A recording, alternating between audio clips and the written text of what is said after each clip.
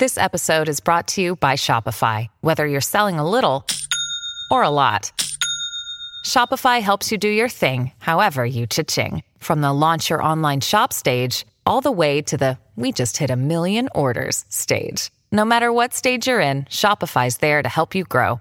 Sign up for a $1 per month trial period at shopify.com/special offer, all lowercase. That's shopify.com/special offer. Hey, Top News listeners, this is Luke Garrett. And Megan Cloherty. We're the hosts of WTOP's daily local news podcast, the DMV Download. Don't worry, Top News from WTOP isn't going away, but we wanted to drop in and give you a taste of what we're producing, a podcast that goes deeper into the biggest stories of the day. If you like what you hear, head over to the DMV Download podcast and subscribe. It's Wednesday, September 14th. From inside the WTOP newsroom, this is the DMV Download, brought to you by the men and women of Steamfitters Local 602. Get an estimate and learn more at steamfitters-602.org. Today, we're learning of yet another mistake by DC's 911 call center that caused a delayed emergency response. A man having a heart attack, walking to get a prescription, died despite 3 calls to 911 for help. We talk about the incident and the state of DC's 911 call center with the man who broke the story, longtime safety advocate Dave Statter. They're moving backwards. They keep making the same mistakes. And that really has to stop if we care enough about the people out there and their well-being. And we'll bring you a new batch of ideas in this week's DMV Dates. Thanks for joining us. I'm Megan Cloherty. Luke is off this week. There's no telling what difference it would have made if emergency responders came rushing to Kennedy Street Northwest when Jesse Kyle first collapsed and a friend called for help, or if they'd come after the second call, 4 minutes later. But we do know the 69-year-old did not survive his heart attack. The delayed response on September 2nd that we're just learning about is the latest mistake by DC's Office of Unified Communications, which runs the city's 911 call center. Joining me now is safety advocate Dave Statter of Dave Statter 911, who broke the story and has covered issues at OUC for years. Dave, thank you for being here. It's always a pleasure to be with you, Megan. Dave, as you know, in the last 6 months, there have been at least 5 people who were in the last moments of their life and waiting for the ambulance to get there and passed away. Tell us what happened on Kennedy Street and what went wrong. This was a call that was just lost at 911. It got lost for 11 minutes. Essentially what happened is a man who was walking with Jesse Kyle, who's 69 years old, says Jesse Kyle collapsed right in front of him. They were friends. They were headed to pick up his prescriptions at the CVS near Kennedy Street and Georgia Avenue and collapsed in the alley. The man calls 911, talks to them, has the impression they're trying to get help for him, but help doesn't come. He calls again. Wow. Says, where's the help? And they said, oh, it's on the way. But what really had happened at 911 is they made a mistake. And this has been confirmed by city officials and my own reporting and talking to the witnesses and looking at various sources of information. Essentially, what happened is initially, apparently the call taker thought this might be a low priority call and was ready to send this to the nurse triage line and hit the button to do so. They're still talking to the person. But somewhere along the line, they didn't follow the protocol when they quickly realized this was not a nurse triage call, which are low priority calls. This was a high priority call. This man had collapsed, so they were going to send it for dispatch right away. But unfortunately, it didn't go to dispatch. And we don't know exactly why, other than protocols weren't followed. It just sat in limbo. And when the man called back a second time, it was a different dispatcher who saw the first call in there and apparently assumed it went to dispatch and didn't really look at it closely, but it hadn't. It was sitting somewhere between dispatch and the nurse triage line, and nobody was looking at it. And that was the big mistake. On your website, there is you can hear the call for yourself. Here's a clip of it from openmegahertz.com. Application region 24, medic 24. 24. We got second call from the same address. Patient is in the alley. We're checking them out now. 4-5. The city says protocols weren't followed. They've done retraining on those protocols. The man, unfortunately, who died, his friend says he feels that DC 911 didn't have heart or compassion, and he complained right away, said, what took you guys so long? And the really sad thing is the fire department is only 6 blocks away, and fire and EMS were there. And according to the man who called 911, the firefighter said, we weren't doing anything. They just didn't tell us about it. I feel like a lot of these instances, when we hear about them, you can almost put yourself there and think, 11 minutes sounds like a long time to you and me right now. When you are in a life and death moment, 11 minutes is an eternity. Something that I seem to have learned in another lifetime, it's a half century ago when I was a young firefighter, that people in an emergency, they think it takes a half hour, an hour to get there when you've really gotten there in 4 or 5 minutes. But when you have a call that's a cardiac arrest call and you're taking 11 minutes to get it just dispatched, it is an eternity because it can mean the difference between life and death. Mr. Kyle's friend who was with him and the woman who passed by a few minutes later both say that he was breathing when they called. But by the time the dispatching got there, he definitely was not and was in cardiac arrest. We can't say anybody would have been saved by this, but when you have a cardiac arrest call and you lose 11 minutes, you're on the losing side of that call. Yeah, and Kyle did pass away. You mentioned, Dave, that in the last 6 months, there have been 5 deaths after responders were delayed. Were any of those because of the wrong address or because of, that nursing line being rerouted or missed? This is the first one I've heard about with the nursing line, but they did lose another call. This was a child in Northwest on Park Road who was left in a car accidentally by a parent, and the child was in cardiac arrest. And they lost that call for another reason for about 8 minutes before anybody was dispatched to help. They originally sent somebody, fire and EMS units, not EMS units, just fire units to help get somebody out of a car that they were locked in, the child locked in the car. But they lost the fact that the child was in cardiac arrest. And even though they sent police right away, they didn't send fire and EMS for another 8 minutes. D.C. officials have said that the protocol in the Kyle case, the man having a heart attack on Kennedy Street, was not followed. They've done retraining on when to send to the nurse triage line. Last year, a scathing report came out and found the call center was, quote, struggling to dispatch crews to correct locations and failing to meet national standards. A follow-up audit was released earlier this month that said only minimal progress had been made at OUC. I mean, the quote that stood out to me from Kathy Patterson, the auditor, was the agency was, quote, failing to meet the needs of district residents, period. What do you make of this, Dave? I know you followed it for a long time. The fact that they were audited and now there hasn't really been that much progress.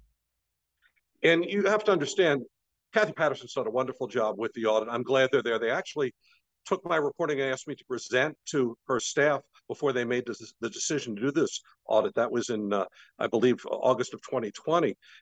So they're doing a wonderful job trying to hold some people accountable and trying to get reforms to the agency. But this has been going on a long time. I mean, you've been chronicling these mistakes for years. I mean, more than a few years. And we've all been covering this, you more so than anyone else.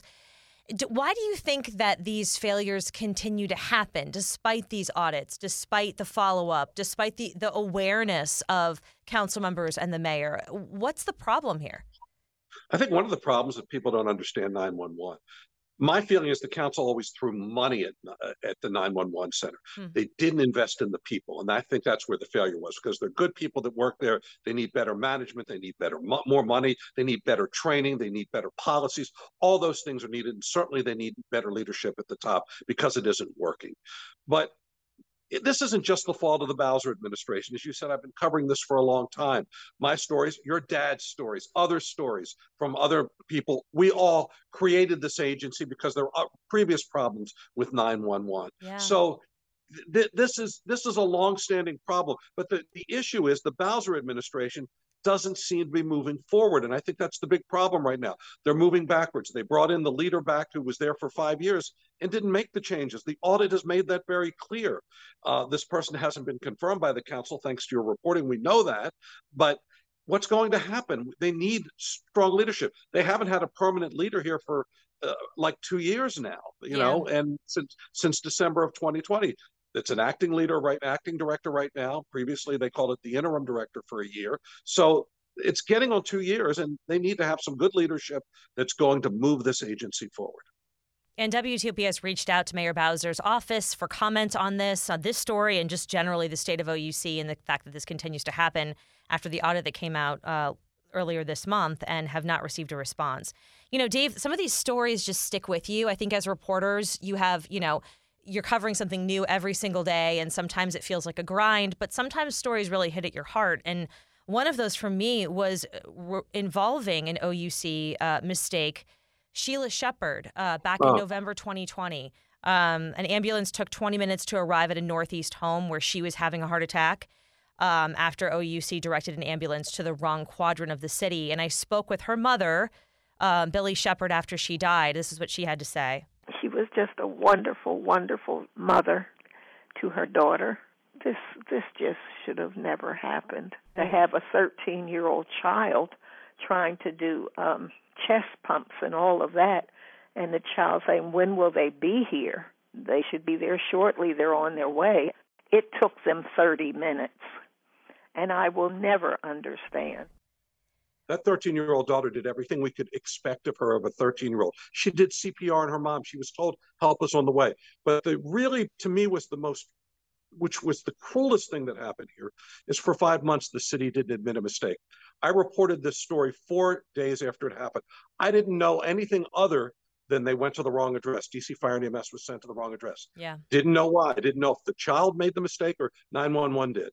And for 5 months, they let that family hang with not knowing that information for sure. It only came out because Communications Daily, a national publication, followed up on my story, did a FOIA, and somehow got the 911 call. Engine 11.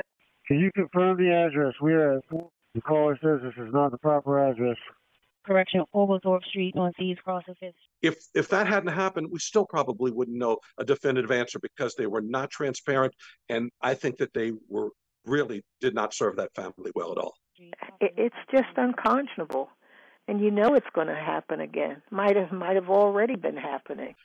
But OUC also has wins. I mean, last month, DC Fire and EMS were honored in a ceremony for helping a man named Craig Kramer, who called 911 when his fiance was having a heart attack. And a call taker named Janae Bailey talked him through CPR. And, Chief John Donnelly of DC Fire and EMS said Deborah Lappin survived because of that help. I mean, it's not all bad news here, Dave, right? I mean, there are some good people in that agency. What do you think is really the fallout? People don't go to work at 911 saying, I'm going to make a mistake today that's going to ruin somebody's life. They're trying to do the best they can. When the Bowser administration started, I was on a panel in the council where the union had said we need better training. That's needed. Better pay is needed. Most importantly, better management, better leadership at the agency, better protocols, better quality assurance. All those things that are talked about in the auditor's report are needed. But it's not necessarily the people that work there. They're not bad people. Some of them are very good at what they do. And I don't want to, when I do these interviews, and often gets lost in interviews, I always try to say that. You received a statement from the Deputy Mayor for Public Safety, Chris Geldart, in response to Jesse Kyle's death and the delay that preceded it, that said in part, quote, I'm confident from immediately after the call and succeeding days, we located everywhere where we departed from protocol or had an issue from this call and have identified appropriate fixes and put those in place. The thing that I got from that is that they were aware of it right away. So somebody was self-reporting that we made a mistake. Many of these, we don't know for sure. But in this case, it appears that actually they turned themselves in and said, we made a mistake here. Let's look into it. According to the deputy mayor, they started looking at it right away. That's good.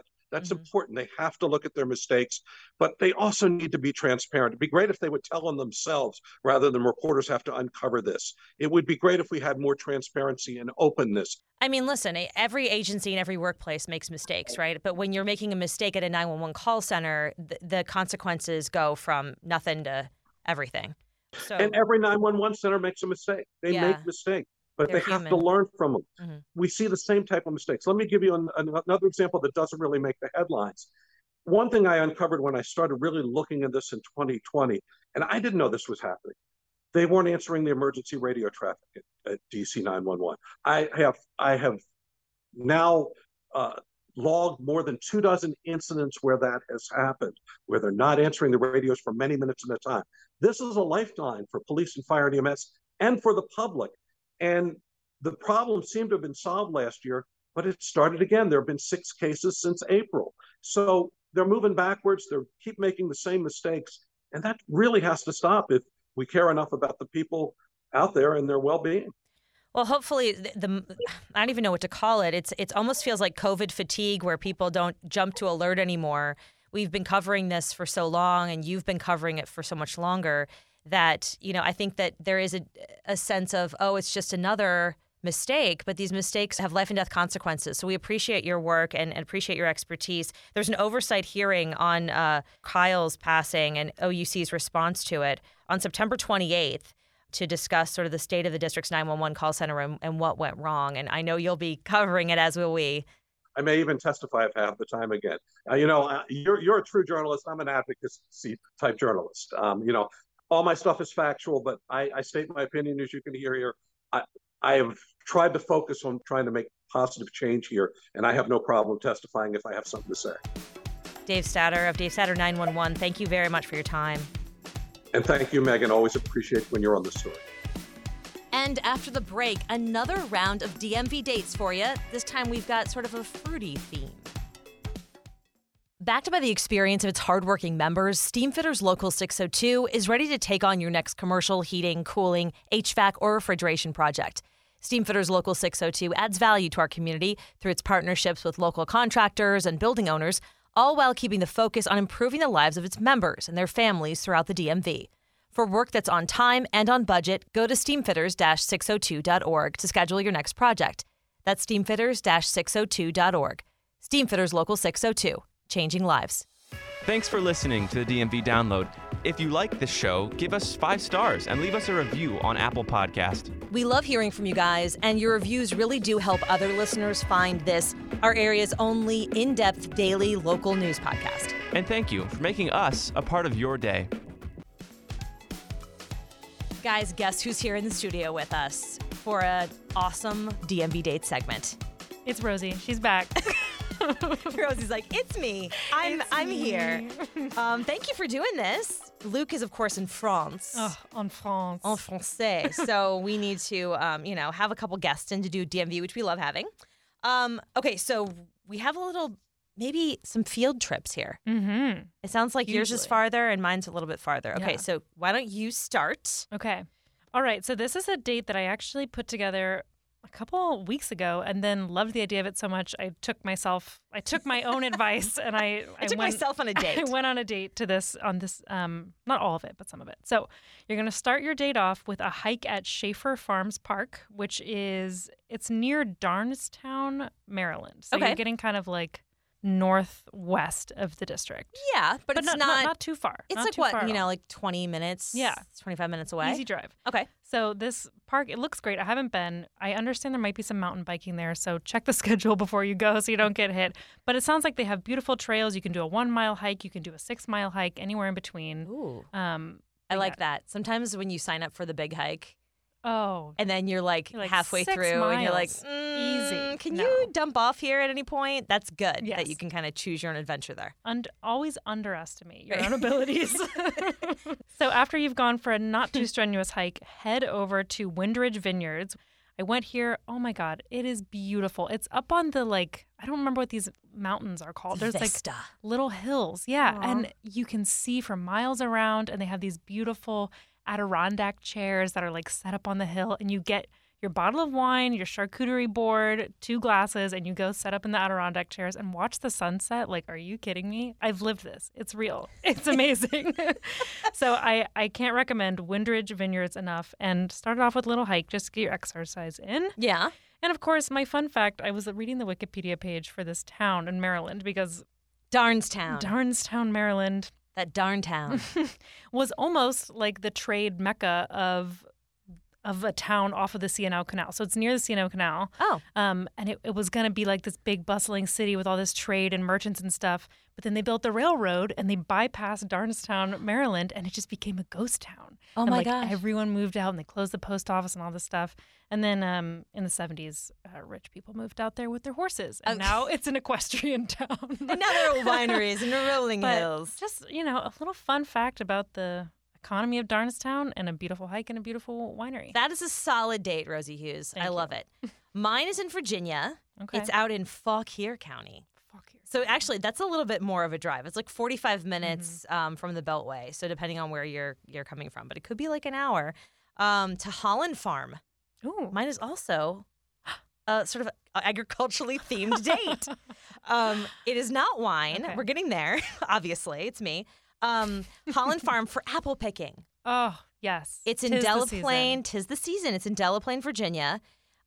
This family farm is 4th generation family farm. They have apple picking, but they also have, you can pick your own peanuts.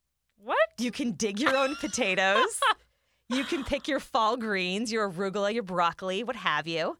Sunflowers. And then, of course, pumpkins and gourds if you're ready for that. I'm not ready for that quite yet.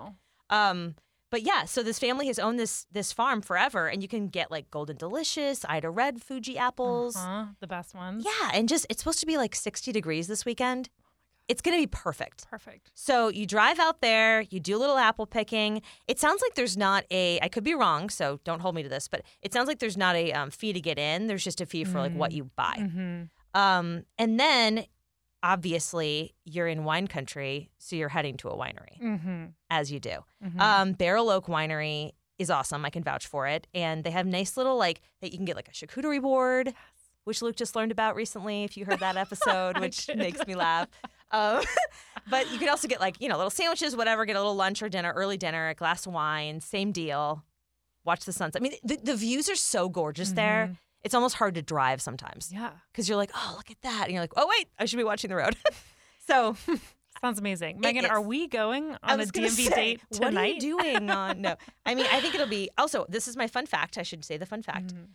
Fauquier County, which I didn't know, was named after Francis Fauquier, who was the Virginia governor from 1758 to 1768.